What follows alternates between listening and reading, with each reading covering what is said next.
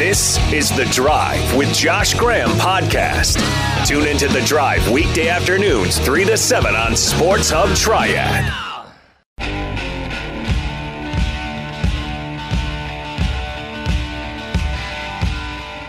We've got deep dives on NC State and Wake basketball today. Wes Durham in 30 minutes, BDAHT also this hour.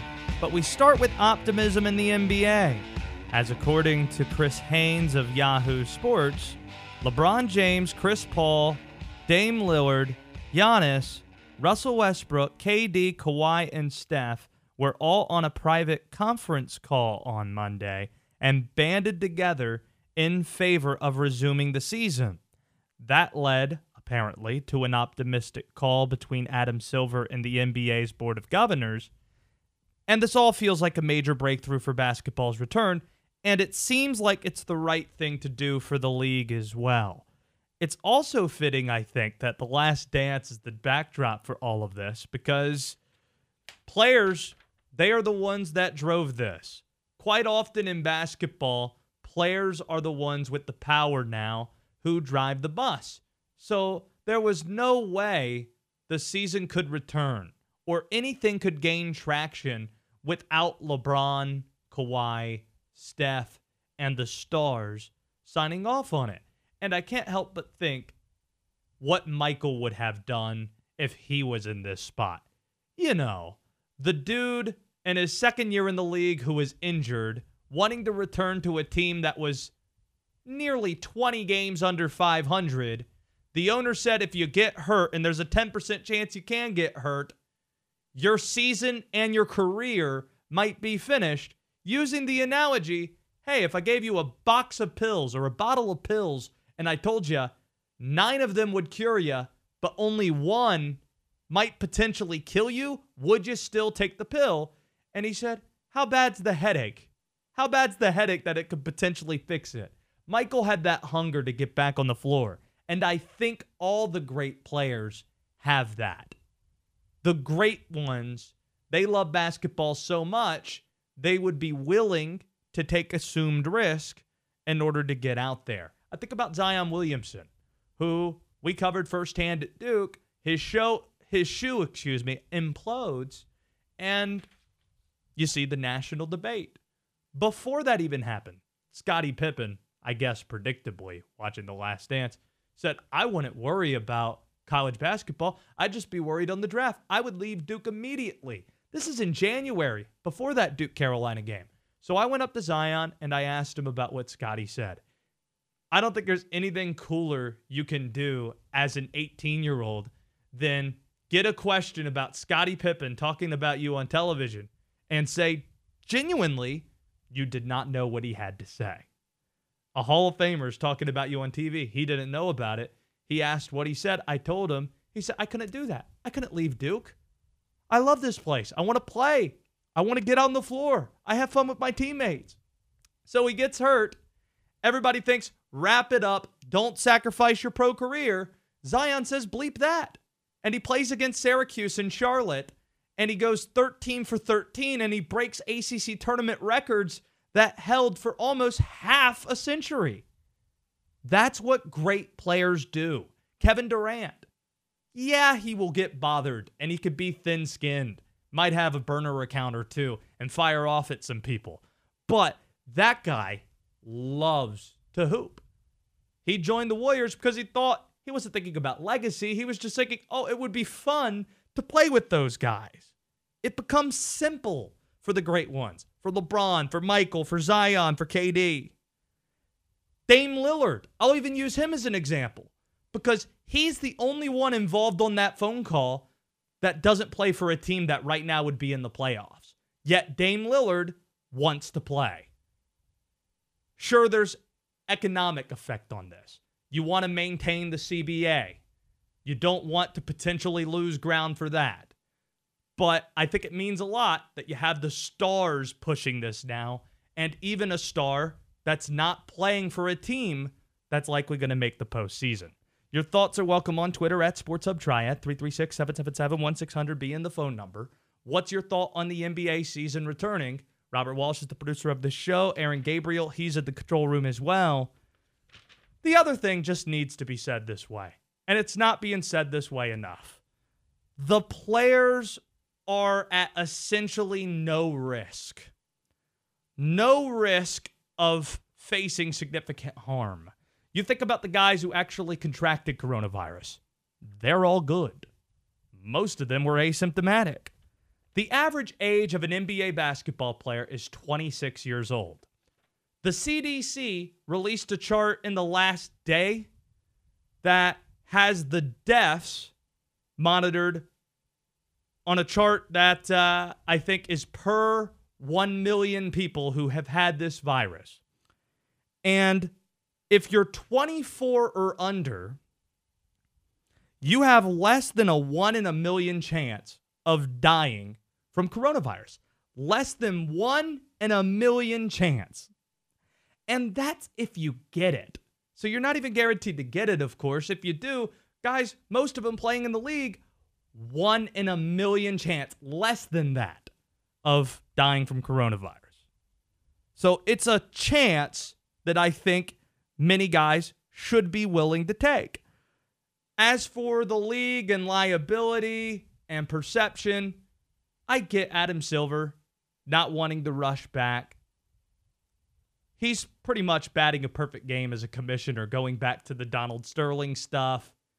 He's maybe the only likable commissioner, even though Roger Goodell's making a bit of a comeback among the major 4 pro sports in this country. History is not going to criticize Silver for trying, even if it fails, because he was the first commissioner to shut it down. It was his decision to lock things up 2 months and 1 day ago on March the 11th that led to everything else following suit. That's how he's going to be remembered. Because even if the NBA comes back, like we're expecting it to, he will not be the first sport to return. UFC already going on. UFC 249 was this past weekend. NASCAR got races this weekend in Darlington, and you got a race in Charlotte the following week. Golf, mid-June. MLS by the end of June. I'd bet baseball starts before the NBA. So history is going to remember what Silver did on March the 11th. If he comes back and fails, likely he's not going to be alone in that, and I don't think people are going to criticize it. What I would have issue with, not trying at all. I can't endorse that message. Like I mentioned, we're doing ACC Big Four deep dives all week long. Really, it's just a 2-day stretch. Yesterday, we talked about Duke and North Carolina. If you missed it, find it on the podcast, iTunes, Apple Podcasts, Google Play, Anchor. Today, we got NC State and Wake Forest. We'll get to Wake Forest in a little over 5 minutes. NC State, the big news with them, they lose Josh Hall, who was seen to be their top prospect coming into this class. Just like last year, they lost Jalen LeCue, who ended up making an NBA roster, playing a lot of G League ball, though. We suck. And Kevin Keatts' class got some heat, but then I look at what they're actually bringing in with JUCOs, and also they get another good point guard in Cam Hayes. It's a damn good class, and they have a lot of guys coming back. I'll even go as far to say this. For the first time at NC State, Kevin Keatts, he has the depth to play the style that he wants. At UNCW, it was all about strength in numbers and pressing you. And it didn't matter if the Pack accumulated fouls, or I should say the Hawks accumulated fouls. We'll get someone else out there who could play just as aggressive as you did. Ideally, Keatts would want 10 players in his rotation to play at least 10 minutes. At UNCW, all the years they were good, 9 or 10 players in that rotation played at least 10 minutes. You could go back and look at it. It's pretty easy to find. His 3 years at NC State, here's the following numbers of players NC State had playing more than 10 minutes. 3 in 2018, 2019, 3, last year, 8. So an improvement, but still not where they want to be. Still not the same numbers he had when he was at UNCW. With the transfers in a good class, I think they're going to get there. Also, 5 of the 7 leading scorers NC State had, they're coming back. I personally feel like Devin Daniels was the best player on State last year. I think he was better than Markell. I think he was better than CJ Bryce. Of course, injuries factor into that, but I thought he was tremendous against the Blue Devils and really showed up in the big games when they needed him. Jericho Helms, good at small forward and came on at the end of the year. DJ Funderburk and Manny Bates, they'll make up possibly one of the 3 best front courts in all of the ACC. Cam Hayes is that 4-star point guard. I think it's an exciting point guard tandem. It's Hayes, it's senior Braxton Beverly. It's the perfect role for Beverly. I didn't say this as a knock on Beverly the last few years, but he was NC State's best shooter. And if NC State wants to be a perennial NCAA tournament team, that can't be your best option on the perimeter. But 6-man, that's perfect for him. If he plays the same role, let's say that Ryan McMahon played at Louisville last year, then NC State's going to be very dangerous. He's a senior. He's more experienced. Great free throw shooter. Very aggressive. I really like Braxton Beverly, the role that he has this year versus all the other ones that he had. Real quick, let's go to Denzel and Ridgeway before we get to an update on the Panthers Stadium, Wake Forest, and then, of course, we'll get to Wes Durham at the bottom of the hour. Denzel, what do you got for me on the NBA's return to basketball? Hey, I couldn't agree with you more, Josh. I think you're 100% right on the money. Do you remember when Magic came back when he had the AIDS virus, I guess, and he got cut in the game and how scared everybody was? Yeah. I mean, it's just like, this is not only think it's even close to that. And the other thing I was going to ask you was, okay, well, if he's trying to get 10-man rotation at State, because you know I'm a State fan. Sure. Does that mean he's going to kind of copy Roy Williams' offense? He's going to change it up some? All right. Thanks for the question. Appreciate that, Denzel. I don't know if he's going to copy Roy Williams' offense, even though coaching often is a copycat profession. But I would say if you look at, say, what some of the schools that have platooned in the past have done, that's kind of what NC State is shooting for. You know what? In the same league, I'll say maybe expect it to look a lot like Florida State. Does that mean NC State's going to compete for a regular season conference championship like Florida State did a year ago? I'm not going to go as far to say that. But Florida State was always aggressive, very good defense, and they rotated a ton of dudes.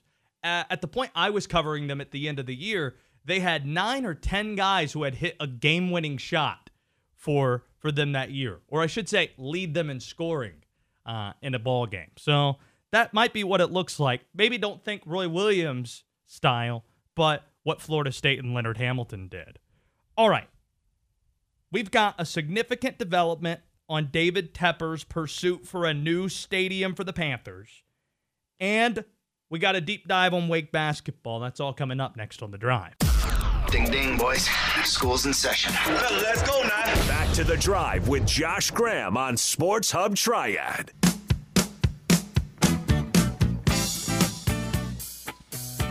Wes Durham from the ACC Network now in with us. And much like sports across the world, it seems like the last few days, Packer and Durham making plans to make a comeback on the linear platform. Next Monday, is that when we can expect it or when? No. First of all, congratulations on the bumper music with Brick. Nice choice. The Packer and Durham linear return is actually in some ways Saturday with the Michael Jordan at Carolina deal, which is it's going to be a special deal. You have all the games broadcast, and you and Packer are going to do stuff. Well, we're doing a 1-hour show. We're doing Jordan at Carolina with special guests, and we've got a great group of guests: Roy Williams, Sam Perkins, Muggsy Bogues, Ralph Sampson, even a quick visit with the commissioner, and also Mark's dad's going to join us, which is new for us. So that show is being posted right now and will air on Saturday morning at 11 o'clock. So that's the first time we'll be back on the linear space, if you will.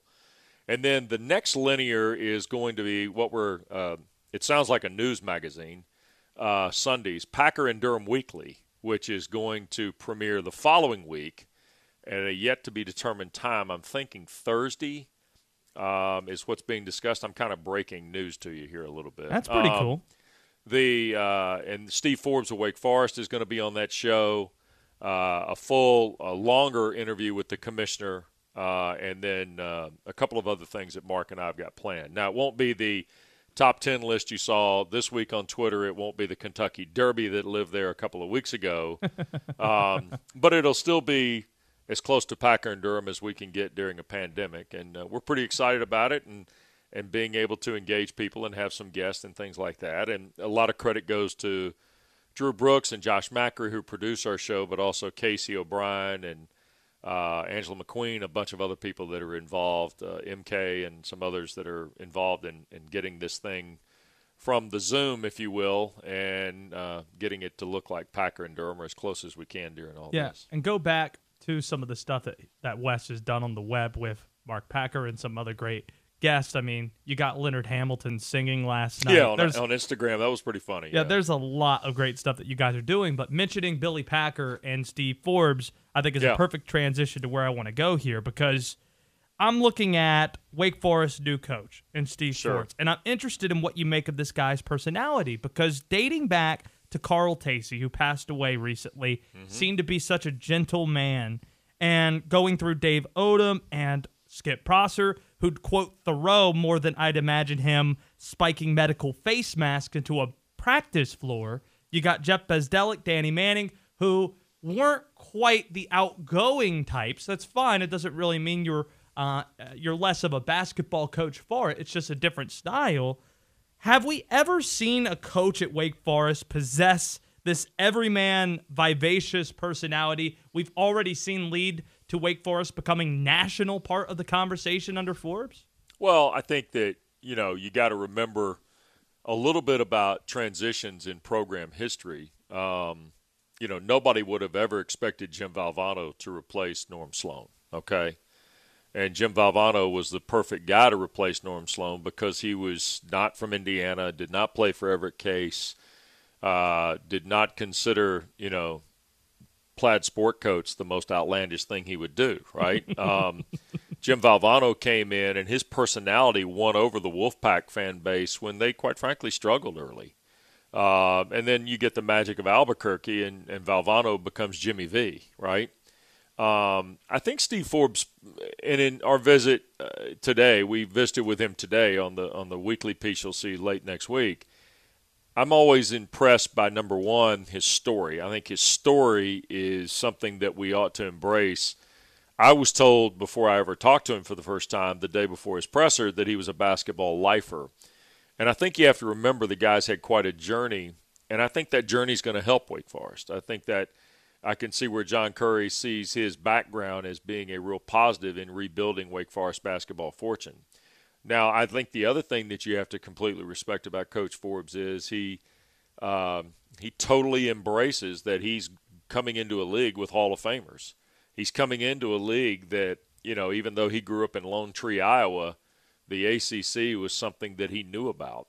And now you come into the ACC where you've got Williams, Boeheim, Bennett, Krzyzewski, not to mention a guy who he, competed against in the Southern Conference, and Mike Young. I mean, I think there is some book of knowledge that he has that is something that I respect about what he's getting ready to undertake. And I think the other part about it is, and you've probably covered this at some point, Josh, is that, look, he wants to build that team, but this is an incredible challenge in this light to build a team. I mean, you can't sit across the table from Olivier Sarr and discuss, what you mean to say as opposed to what ultimately gets released that you said. Those type things. What did you make of that statement, by the way? He said it on our show. I thought you and Matt Jones, that was special. I thought that was really quite impressive. And I'd like to welcome you to the big leagues of abuse from the Big Blue Nation. I took it. You took it. We all take it. They're going after Zion and Duke people now. Well, that's fine. I mean, they'll move on to something else at some point, and that's fine. But, no, I think that, what he said was that, look, Olivier Sarr's been 3 years at one of the top 25 schools in the country.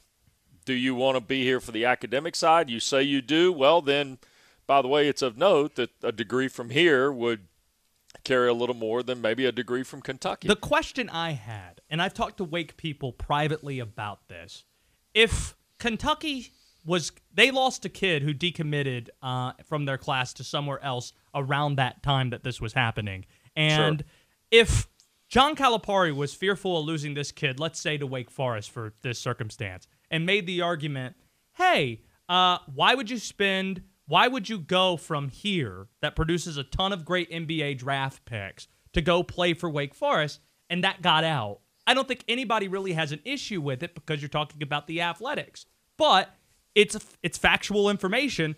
Kentucky, better for your NBA career than, say, Wake Forest has been of late. Why is it different if it's academics? Why is it different if you make the irrelevant argument? I appreciate where you're going with this, Josh, but that's irrelevant to the discussion at this point because we're talking about basketball, not books. And so the basketball side of this is the only thing that matters in that state. Yeah. I don't think he has the basketball to sell, though. So I guess it's just something you have in your bag. Look, I think he's trying to understand – I think, what he said to you, and I didn't hear the quote specifically. I've read it, so I'm going to trust that it was quoted accurately.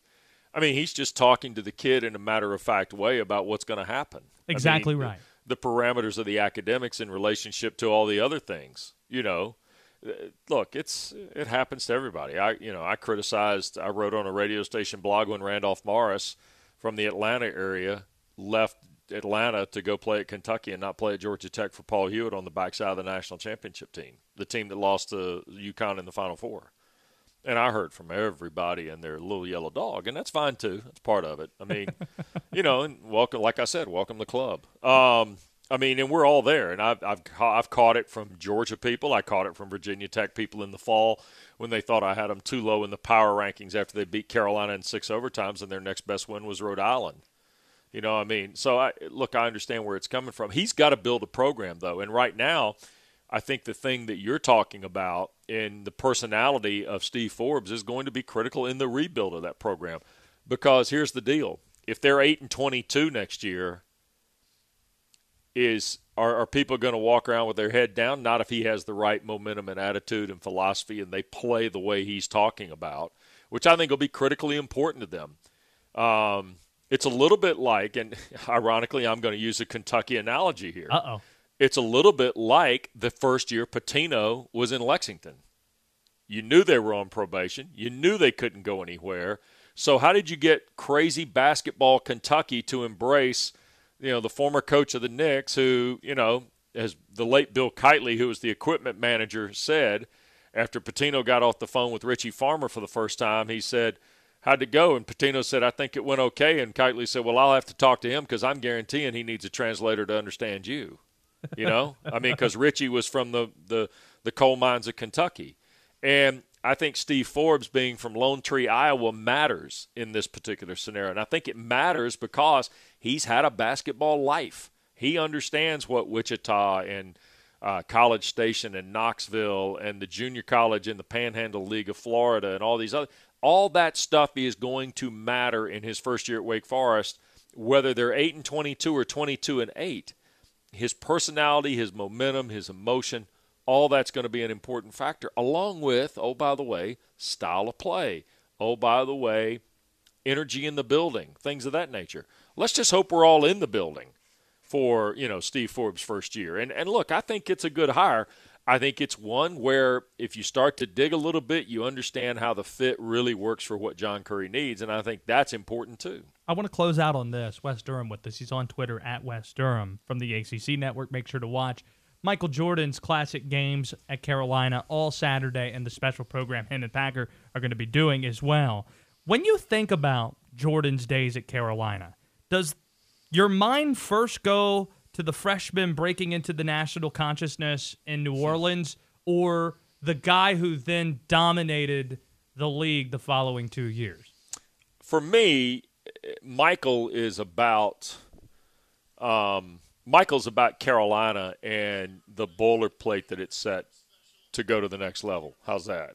I mean, when you think about Michael and you grew up in the ACC or you grew up in the state of North Carolina, whether you were Carolina fan or not, I think you think of Michael as playing in Chapel Hill, and kind of what the freshman, sophomore, and ultimately the junior were.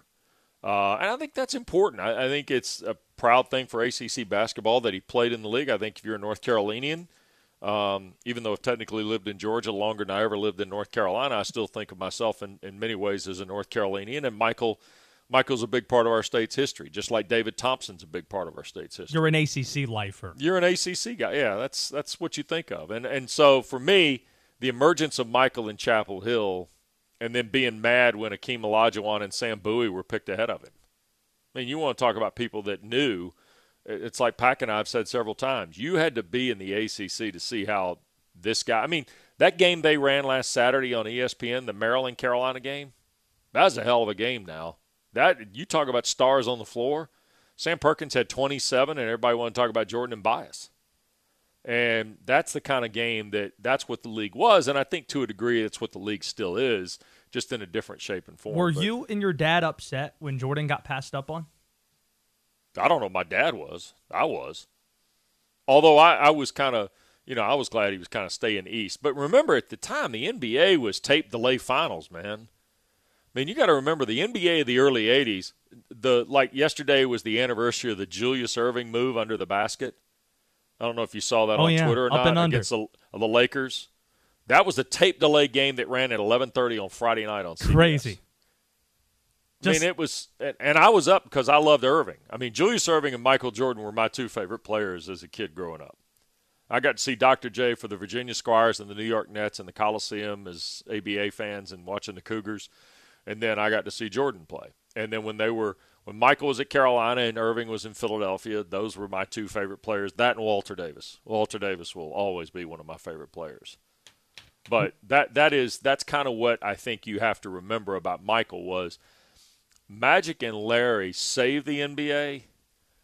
Michael Jordan, and this was said the other night, Michael Jordan moved the NBA to the next level. Michael Jordan became a worldwide figure, Josh. See, people forget that who saw him in the ACC.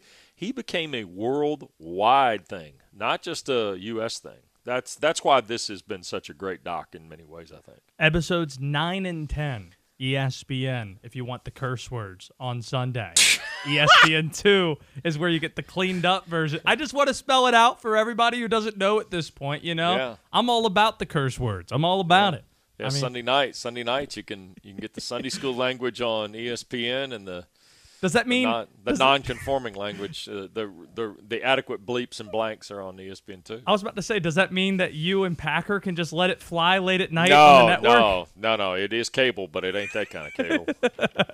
Right. Thanks for doing this, Wes. It's good to hear your voice. No problem. Man. Take care, Josh. Have a great week. All right. Got it. That's Wes Be Durham. well. He's All on right. Twitter at Wes Durham. We got BDAHT in studio with us. And how about this, BDAHT?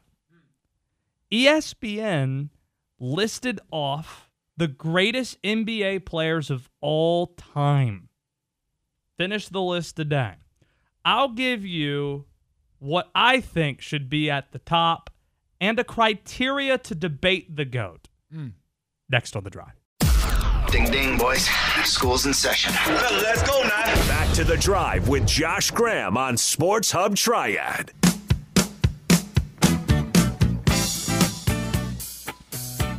Wes Durham from the ACC Network now in with us.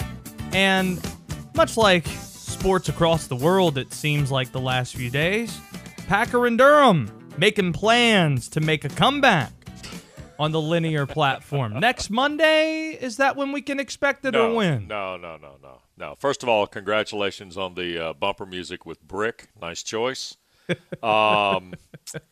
The Packer and Durham linear return is actually in some ways Saturday with the Michael Jordan at Carolina deal, which is it's going to be a special deal. You have all the games broadcast, and you and Packer are going to do stuff. Well, we're doing a 1-hour show. We're doing Jordan at Carolina with special guests, and we've got a great group of guests: Roy Williams, Sam Perkins, Muggsy Bogues, Ralph Sampson, even a quick visit with the commissioner, and also Mark's dad's going to join us, which is new for us. So that show is being posted right now and will air on Saturday morning at 11 o'clock. So that's the first time we'll be back on the linear space, if you will. And then the next linear is going to be what it sounds like a news magazine, Sundays, Packer and Durham Weekly, which is going to premiere the following week at a yet-to-be-determined time. I'm thinking Thursday is what's being discussed. I'm kind of breaking news to you here a little bit. That's pretty cool. And Steve Forbes of Wake Forest is going to be on that show. A longer interview with the commissioner, and then a couple of other things that Mark and I have got planned. Now, it won't be the top 10 list you saw this week on Twitter. It won't be the Kentucky Derby that lived there a couple of weeks ago.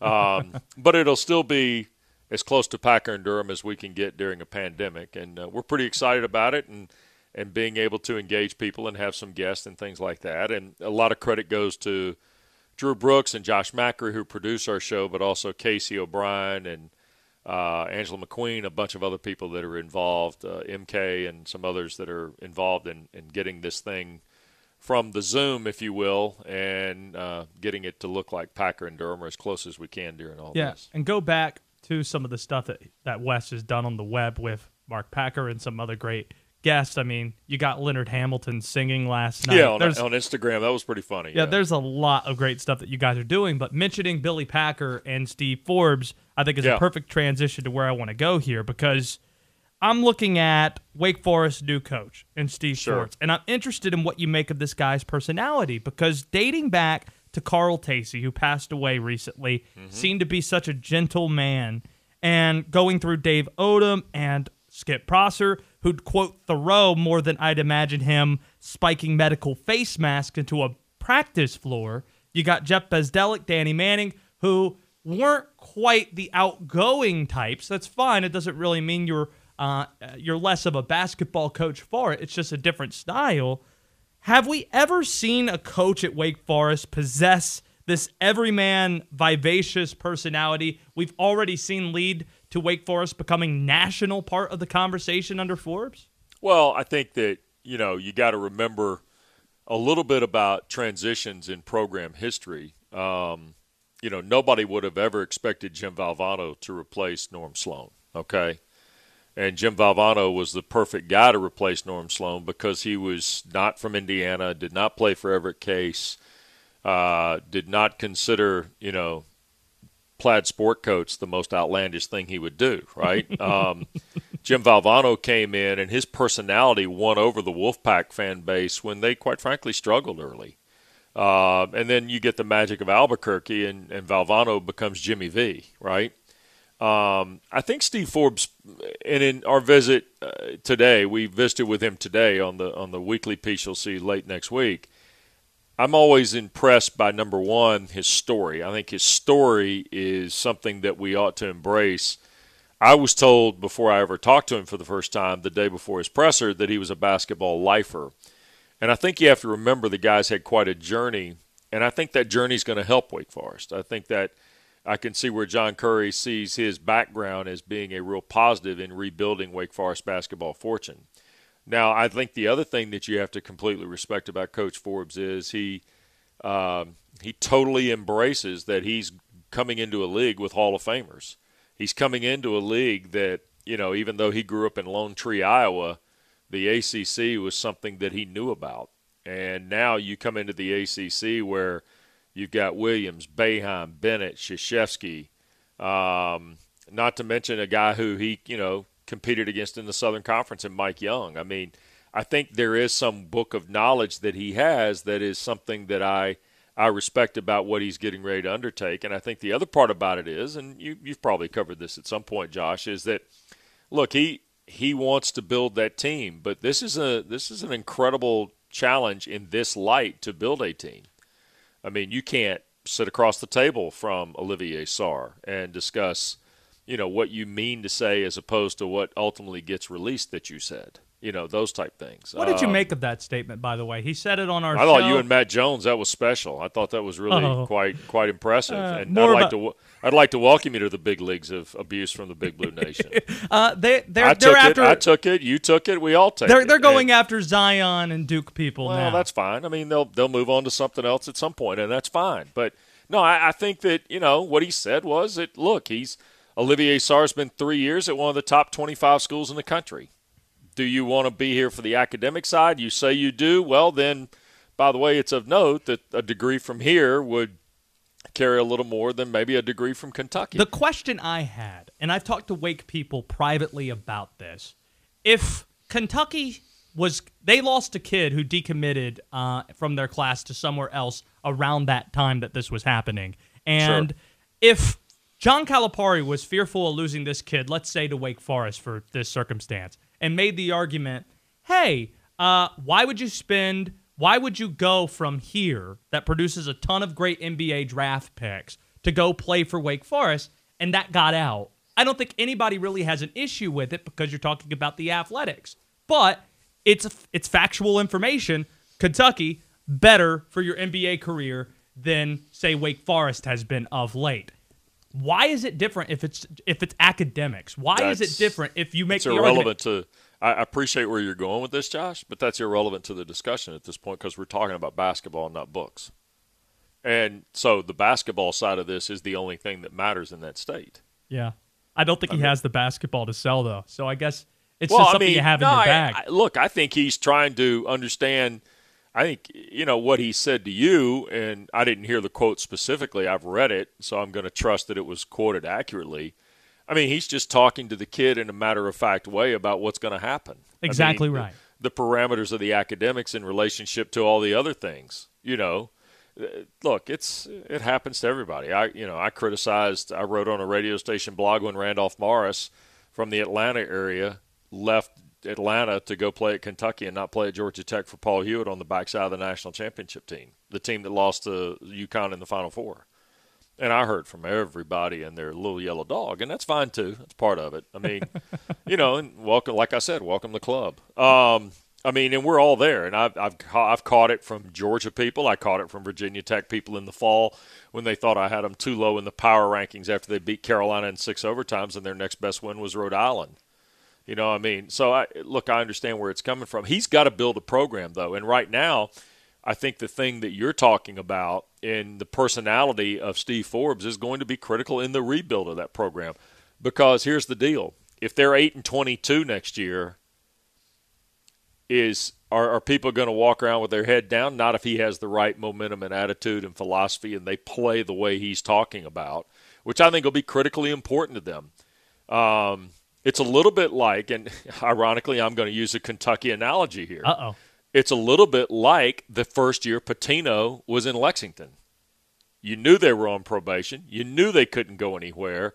So how did you get crazy basketball Kentucky to embrace, the former coach of the Knicks who, as the late Bill Kitely, who was the equipment manager, said after Pitino got off the phone with Richie Farmer for the first time, he said, how'd it go? And Pitino said, I think it went okay. And Kitely said, well, I'll have to talk to him because I'm guaranteeing he needs a translator to understand you.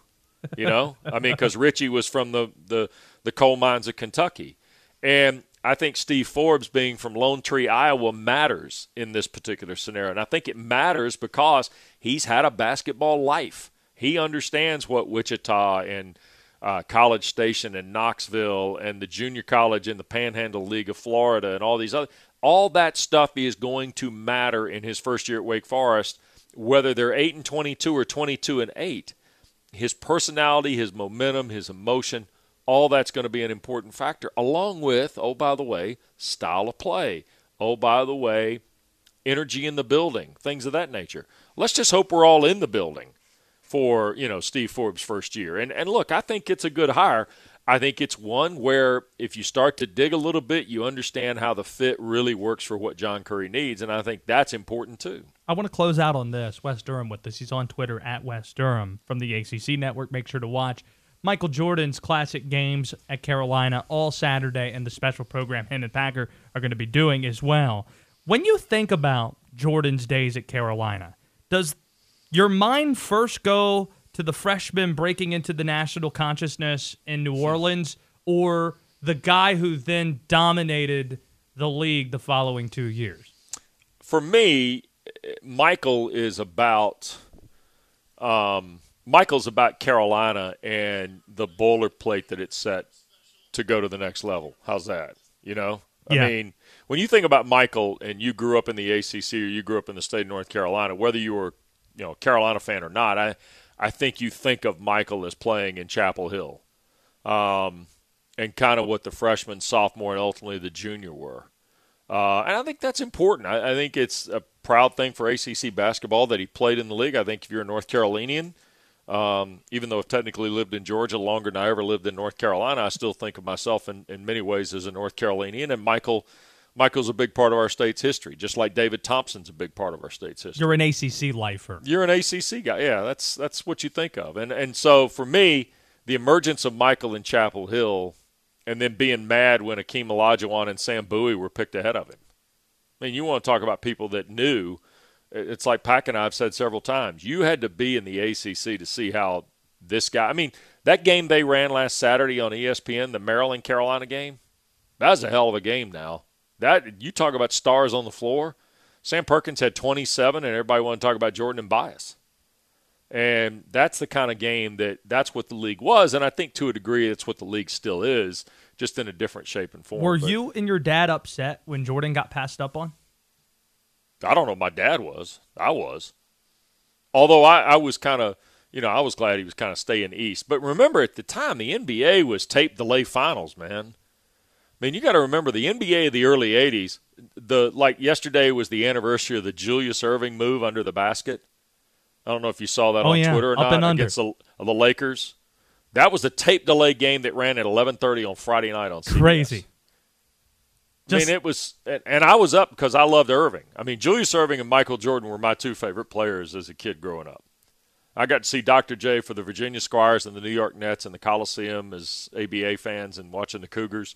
And then I got to see Jordan play. And then when Michael was at Carolina and Irving was in Philadelphia, those were my two favorite players, that and Walter Davis. Walter Davis will always be one of my favorite players. But that's kind of what I think you have to remember about Michael was Magic and Larry saved the NBA. Michael Jordan, and this was said the other night, Michael Jordan moved the NBA to the next level.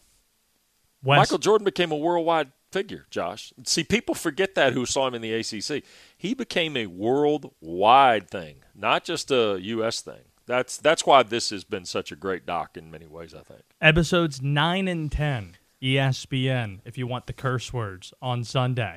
ESPN 2 is where you get the cleaned up version. I just want to spell it out for everybody who doesn't know at this point, Yeah. I'm all about the curse words. I'm all about it. Yeah, Sunday nights you can get the Sunday school language on ESPN and the Does that mean the non-conforming language? The adequate bleeps and blanks are on ESPN too. I was about to say, does that mean that you and Packer can just let it fly late at night on the network? No. It is cable, but it ain't that kind of cable.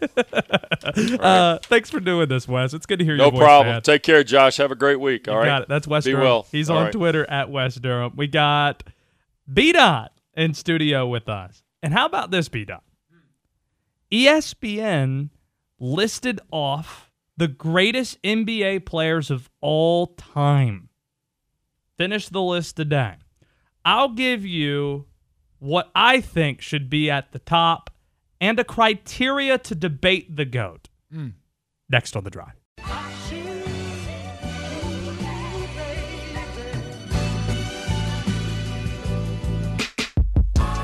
Everybody stand for the national anthem.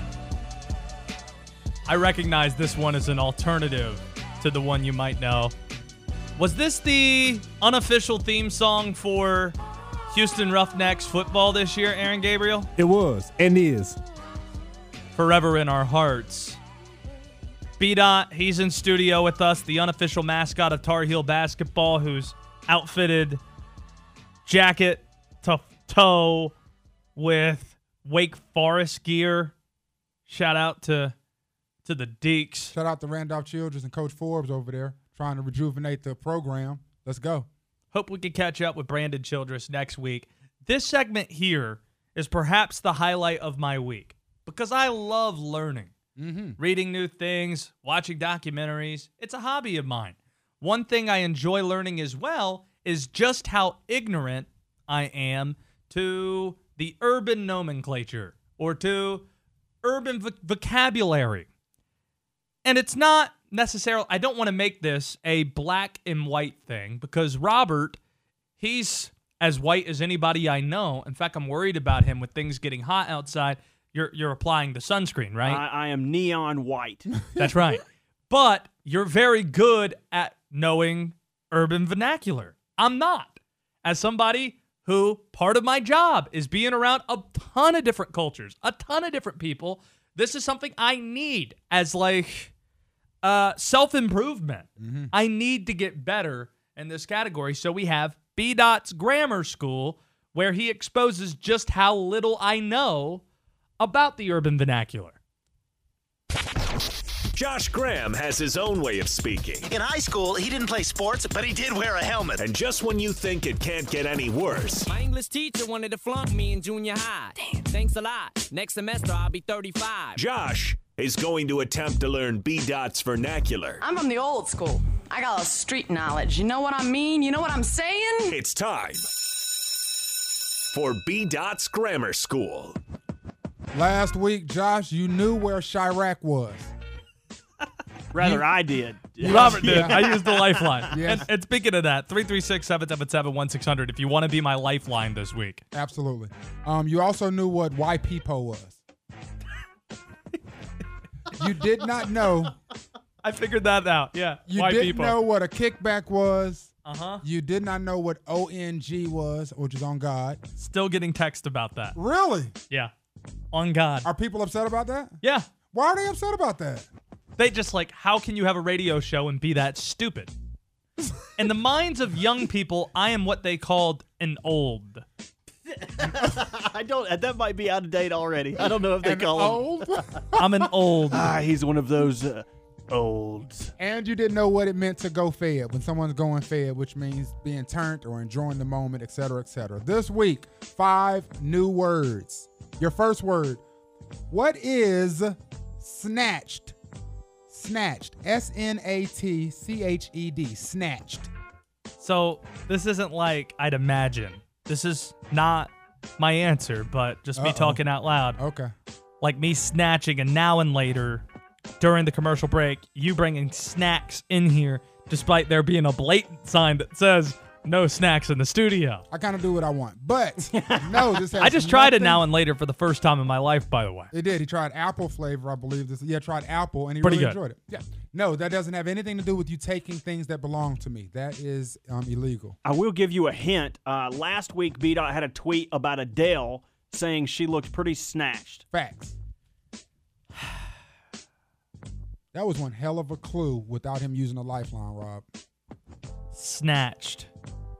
I might need the lifeline on the phone. After 336-777-1600 on the phone. Jeez. Might need one of those. Snatched. Okay. It means when somebody is looking good, like looking attractive. Snatched. It means to have a nice body. So I will give you that. Yes. Yeah! They are snatched. They're looking good. They're looking very attractive. But it means to have a nice body. Got it. Nice body. Snatched. Next. Got it. What does it mean, Josh, to beat a face? Ooh. Aaron seems like he knows it. No, I was just saying this could go really bad. Ooh. Beats a face. Don't say that thing that's on the front of your lobe, neither. Stay away from that. Stay away from that one. Stay away from the light. Say something else. What does it mean, Josh, to beat a face? Again, if you would like to be a lifeline, 336 is the area code, 777-1600. I'm trying not to go to the lifelines, but I'm going to go to Aaron because he seemed pretty confident. Glad you didn't go to me because I have no idea. beat a face. Help me. Girls do this in hopes that you will find them attractive, or some girls don't do it for men. They just do it so they feel better themselves. They beat their faces. Oh, so like putting makeup and such on. That is correct. Yeah. That is correct. Beating your face is to put on makeup.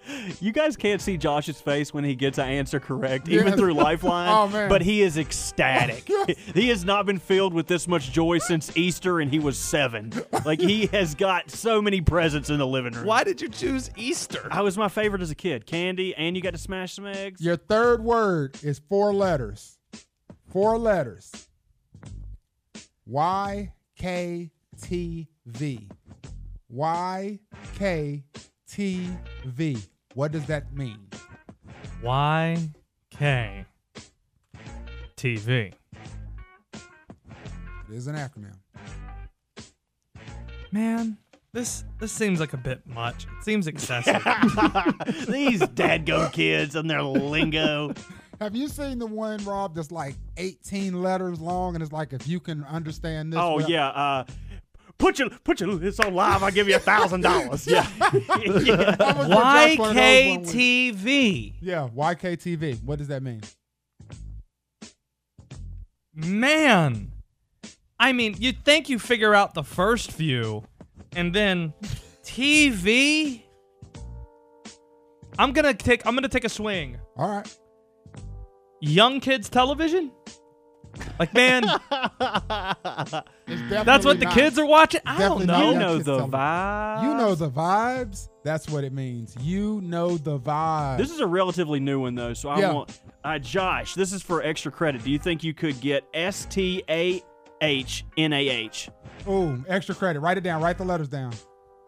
Say it again. STAHNAH. No, I don't got it. Sometimes a homie need a hug. Get out of here. I don't have that one written down, no. What is a thirst trap, Josh? This is your 4th word. Oh, You I know have this two. one. I know thirst trap. What is a thirst trap? Oh, man. Josh is like, I follow those all the time. Yeah. It's like, Don't look at my Instagram feed. it's like people who, you know, looking for attention, and they might post very seductive photos, salacious looking photos, to try and get people to slide into the mentions or into the DMs. That is 100% correct. That is 100% correct. So you have already won, Josh, with 3 out of the 4 so far. So good job. Yeah. Your final word. Bop. B-O-P.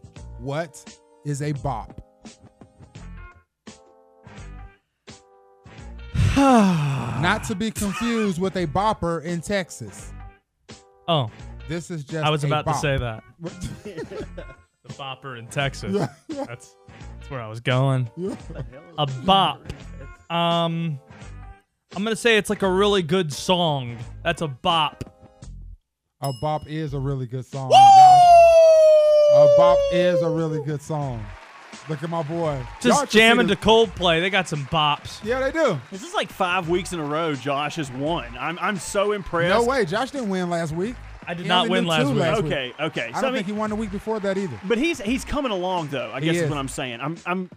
I'm proud of you. I would have won on my own. Yeah. Yeah. I was doing the counts, and we've done 40 words. I'm trying to think of a way to give Josh a big quiz. Oh no! Over Like the a past 8 cumulative weeks. exam. Yes, To exactly. make sure I remember. Yes. Have you retained this I've information? retained the Absolutely. information. So next week, I'll have something figured out. I'll get in touch with you, Rob. Yeah. We'll put something together and For get them sure. a super quiz on next week. We can do that. Yeah. I'm Now, excited. Josh, are you able to put your 5 words in order to tease for your next segment? I think so. I mean, Robert, you can keep the song going because that's a bop. Like, this next segment is the radio equivalent of a thirst trap. I mean, we're going to not just be looking good. Like, you're going to say, these guys, they're snatched. This... I know. I need to work on it. Maybe I'll beat a face.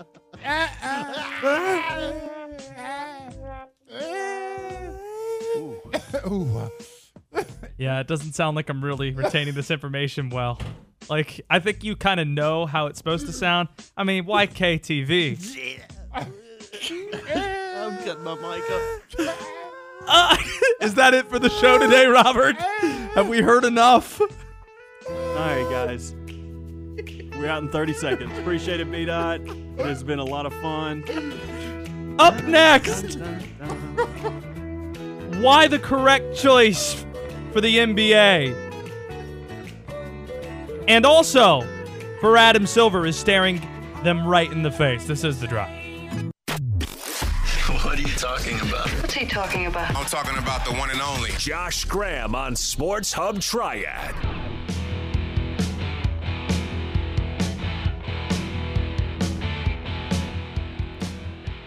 Now being joined by Katie Peralta of the Charlotte Agenda. This morning she had the headline about Charlotte Pipe and Foundry, which is an uptown Charlotte, century-old manufacturer that's going to be relocating from uptown, which frees up an expansive 55-acre property.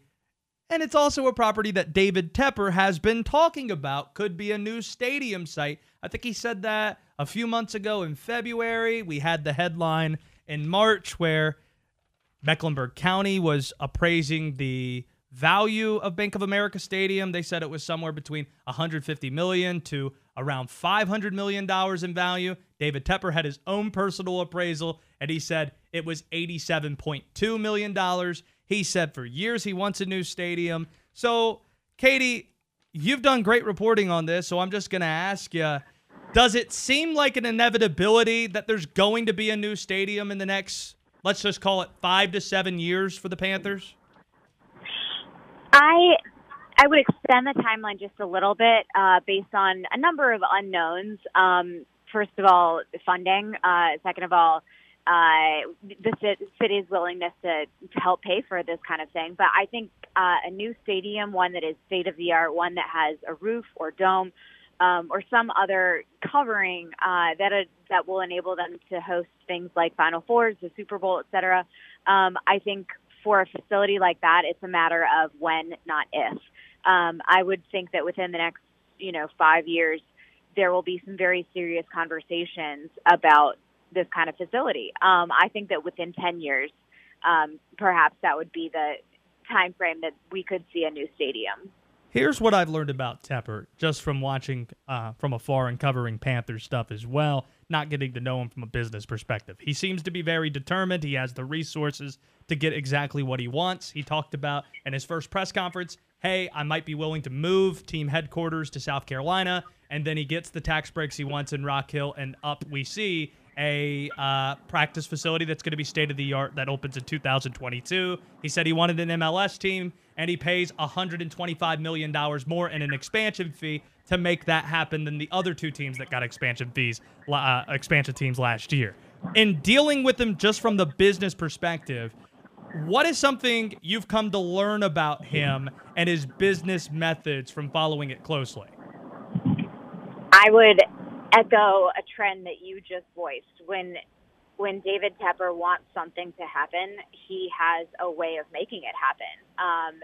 Like those items you just ticked off. I mean, MLS, the Rock Hill facility. He mentioned the practice bubble early on. We have that coming. He mentioned concerts early on. Of course, we don't have concerts right now with the pandemic, but there were a bunch scheduled for this year, and they will come back once the pandemic is over.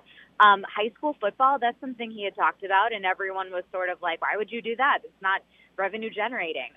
He has a way of making things happen, and I think that that's a combination of things, really. I mean, he is a brilliant businessman, to be quite honest. But he also has the means to do so. He's the richest NFL owner. He has a net worth of $12 billion.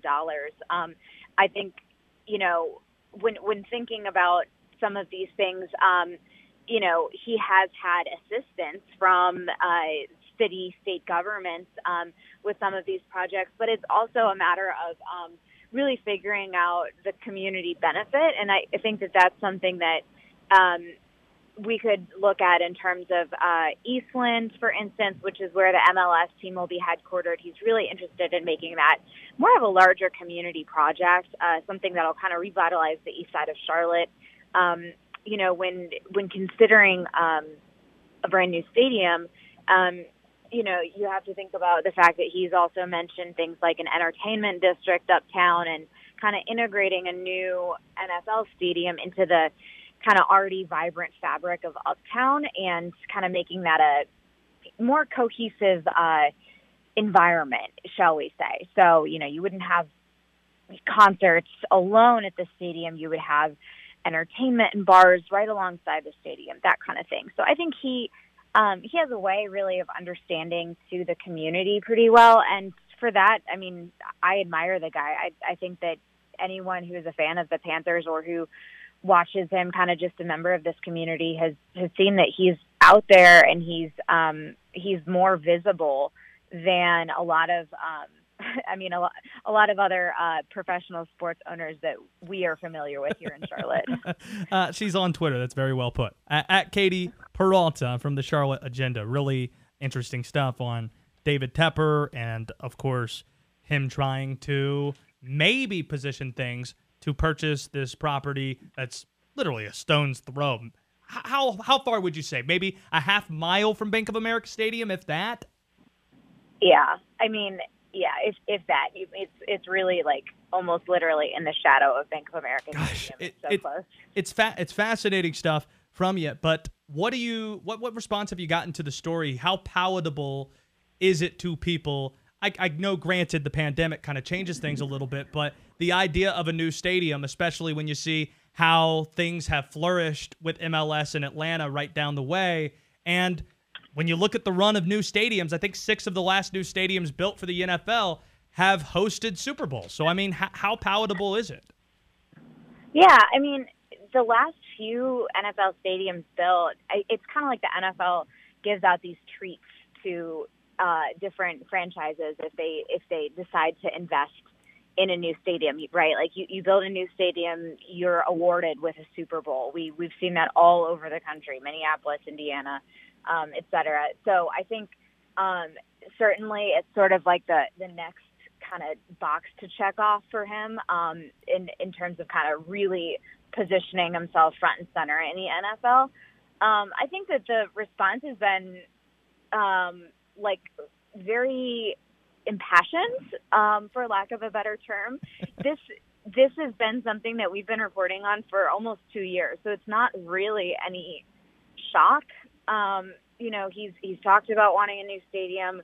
There aren't that many large tracts of land in uptown Charlotte that would be right for, redevelopment and kind of retrofitting for a professional sports stadium. But, I think that the thing that people react to is here's this billionaire who wants to build an NFL stadium. He's probably going to get taxpayer dollars to do it. It's not a great time to be having this conversation given the current economic environment. Like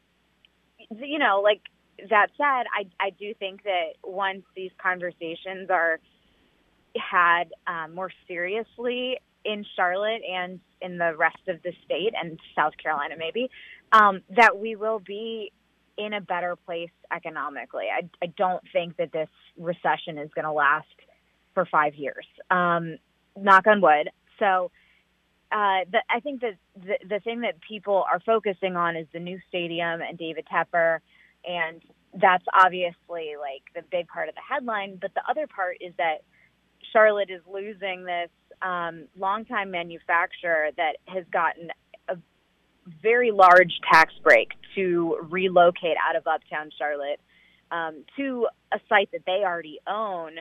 And on top of that, they'll get to sell their land for a very large price. So it's sort of a win-win for Charlotte Pipe. It's an interesting loss of blue-collar jobs for Charlotte. But there's a lot of different conversations going on, and by and large, it's mostly focused on David Tepper. Katie, great work today. Thanks so much for spending time with us in the Triad today. Absolutely. Thanks for having me. You got it. She's on Twitter at Katie Peralta from the Charlotte Agenda. Interesting stuff that you can find on the Panthers potentially having a site for a new stadium. Here's a question I have. I don't think Katie could answer it, and I don't think anybody has this answer right now. If there is a new stadium, Robert, new stadium, and it's a stone's throw away from the old site at Bank of America Stadium, where it's currently at, what happens with that site? Because a couple people have thrown this out on Twitter. If you go to M&T Bank Stadium, you're a Ravens fan. What's right across the way from Bank of America Stadium, or from M&T Bank? The Orioles ballpark. Camden Yards. I'm a huge Orioles fan. Tampa Bay Rays are looking for a home right now. They don't like the Trop down there in Tampa. They're exploring the idea of, we'll play some of our home games in Montreal, and we'll play some of them here in Tampa. I'm just saying, maybe it's something to throw out there. Baseball? Maybe in Charlotte? That's a location. Could be right across the way from this massive stadium that's probably going to happen in the next 10 years in Charlotte. Just throwing it out there. What would people think about that? 336-777-1600. If only Charlotte football was actually big enough to fill that stadium. Can you imagine if they played a game in there? It would be like it would be like the University of South Florida playing football games at the Tampa Bay Buccaneers Stadium. Wait, that actually happened. Or like the Temple Owls playing in the Link, which actually happens. I've been there. I've seen it. Looks like a raccoon got lost in the stands or a skunk, and people were like, peace. I'm out of here. Tulane now has an on-campus stadium, but before, like 5 or 6 years ago, they were playing in the Superdome. That's got to be nice as a player, though. You're like, no. I don't deserve this. No, it's not, because there's not the same amenities. Like, I could speak from the media perspective. You go in there, are we going to the same press row that the Saints media goes to? No, you're going a level above that. Oh, cool. Well, that stinks. Yeah, and I'm sure the players, here's what I found when it comes to stadiums. The more seats there are, if you don't have a great crowd, the more it shows. Like, if you have, let's say, 5,000 people at an on-campus stadium, let's say like BB&T Field for Wake Forest, holds 30,000. 5,000, not great. It's not good. But nobody's going to crush you, I think, for it. If you have 5,000 in the Superdome, it looks like 12 people were there. 12. I still think Wake might get crushed if they only had 5,000 people. Yeah, probably would. I'm being a little extreme here. Speaking of Wake basketball, we've been doing our deep dives for ACC Big Four schools this week. Yesterday it was Duke, Carolina. Today it's NC State and Wake Forest. And just looking at this roster, without one-time transfers, Wake is going to be thin. That's the best way I could put it. Isaiah Wilkins, he's the former Mount Tabor standout, transfers from Virginia Tech to Wake. If he's eligible, that obviously would be a very good thing. There's still scholarships remaining for Wake Forest. Maybe these ETSU transfers choose to play for the Deacs. Of course, there's a lot of factors in that. Can they academically qualify at a place like Wake Forest? That remains to be seen. But based on everything I've heard about Davian Williamson, who's from Winston-Salem, he's somebody they think can qualify. And from a basketball perspective, one of the three leading scorers on the Buccaneers last year. Bo Hodges, one of those three leading scorers too, could be a really good small forward / shooting guard. And that's exactly what Wake's looking for. But it doesn't seem like the Deacs have attracted a lot of interest from him or shown a lot of interest in Hodges. Wake Forest, right now, they only have like 4 kids on the roster that I know can play at the ACC level. Neath, Masood, Musius, and Odiaguama. I have faith in some of the newcomers. Marcus Watson and Ian DuBose. I don't know if it's DuBose or Dubois. I'm just going to be honest up front. Scored a lot at Houston Baptist, but can it translate to the ACC? We'll see. Watson showed a lot of things as a high school player out of Chicago. He's going to get an opportunity to back up Neath. Tariq Ingram got hurt right before the start of last year. There's enough talent to exceed expectations. Granted, expectations are very low for Wake Forest in year one under Coach Forbes, but effort and energy can go a long way. Personality and good salesmanship as well. The fan base is already ignited in a very short amount of time under this coach. People know who he is now. I think the approval rating's very high, especially when he keeps Randolph Childress on staff, which is something that was made official earlier today. As for NC State, I'm very high on the Pack. I know they're losing Markel Johnson and CJ Bryce, and they're going to be losing, they're going to be losing this kid that would have been their best recruit in the class, Josh Hull, but they do have 5 of their 7 leading scorers returning. And past Hull, they still have a pretty good class. It looks like this is going to be the first time Kevin Keats has the depth to play the way that he wants to. Ideally, Keats, he's going to want to play 10 people and have them play at least 10 minutes. When you look at the UNCW teams that were good under Keats, they had 9 or 10 players averaging at least 10 minutes. At NC State, only 3 players had that last year. Or, 8 last year, 3 the year before that, and 3 the year before that. So he hasn't been able to secure that depth. But with Devin Daniels back, who I really thought, by and large, was the most complete player for NC State last year, Jericho Hellum showed a lot of things down the stretch. Funderburk and Bates, they're probably going to make up the best ACC front court out there. There are reasons to be optimistic. I think there's a lot of depth on this team, and they're going to be improved. Braxton Beverly, I picked on him a little bit the last few years, but it was mainly out of a place of, hey, if NC State's going to be an NCAA tournament team, it's hard to really see that if Beverly is your best shooter. Like, you want to have Beverly on your team, but have him be your second best or your third best shooter. If he's your go-to shooter, I just don't know if he's capable of that. Now you're bringing in this 4-star in Cam Hayes, who's going to play point guard, and I think it's a good point guard tandem with him and Beverly. Perfect role for Beverly. Coming off the bench, 6-man, that's a good spot. He's a senior. He's aggressive, struggles a bit defensively, but he can hit big-time shots. We've seen it in the past. So I like what NC State's putting together. Wake Forest, they're going to need some help from waivers in order to have depth and have players get their feet wet in their first year with Coach Forbes. But that's the way I see that half of the ACC Big Four. Robert, what do you got in Take It to the House today? I think I'm going to shine some light on the DuBose-Dubois situation. And also, the Japanese are taking Cat in the Hat to a whole nother level. Do you have the pronunciation? No. Oh. That's next on the drive.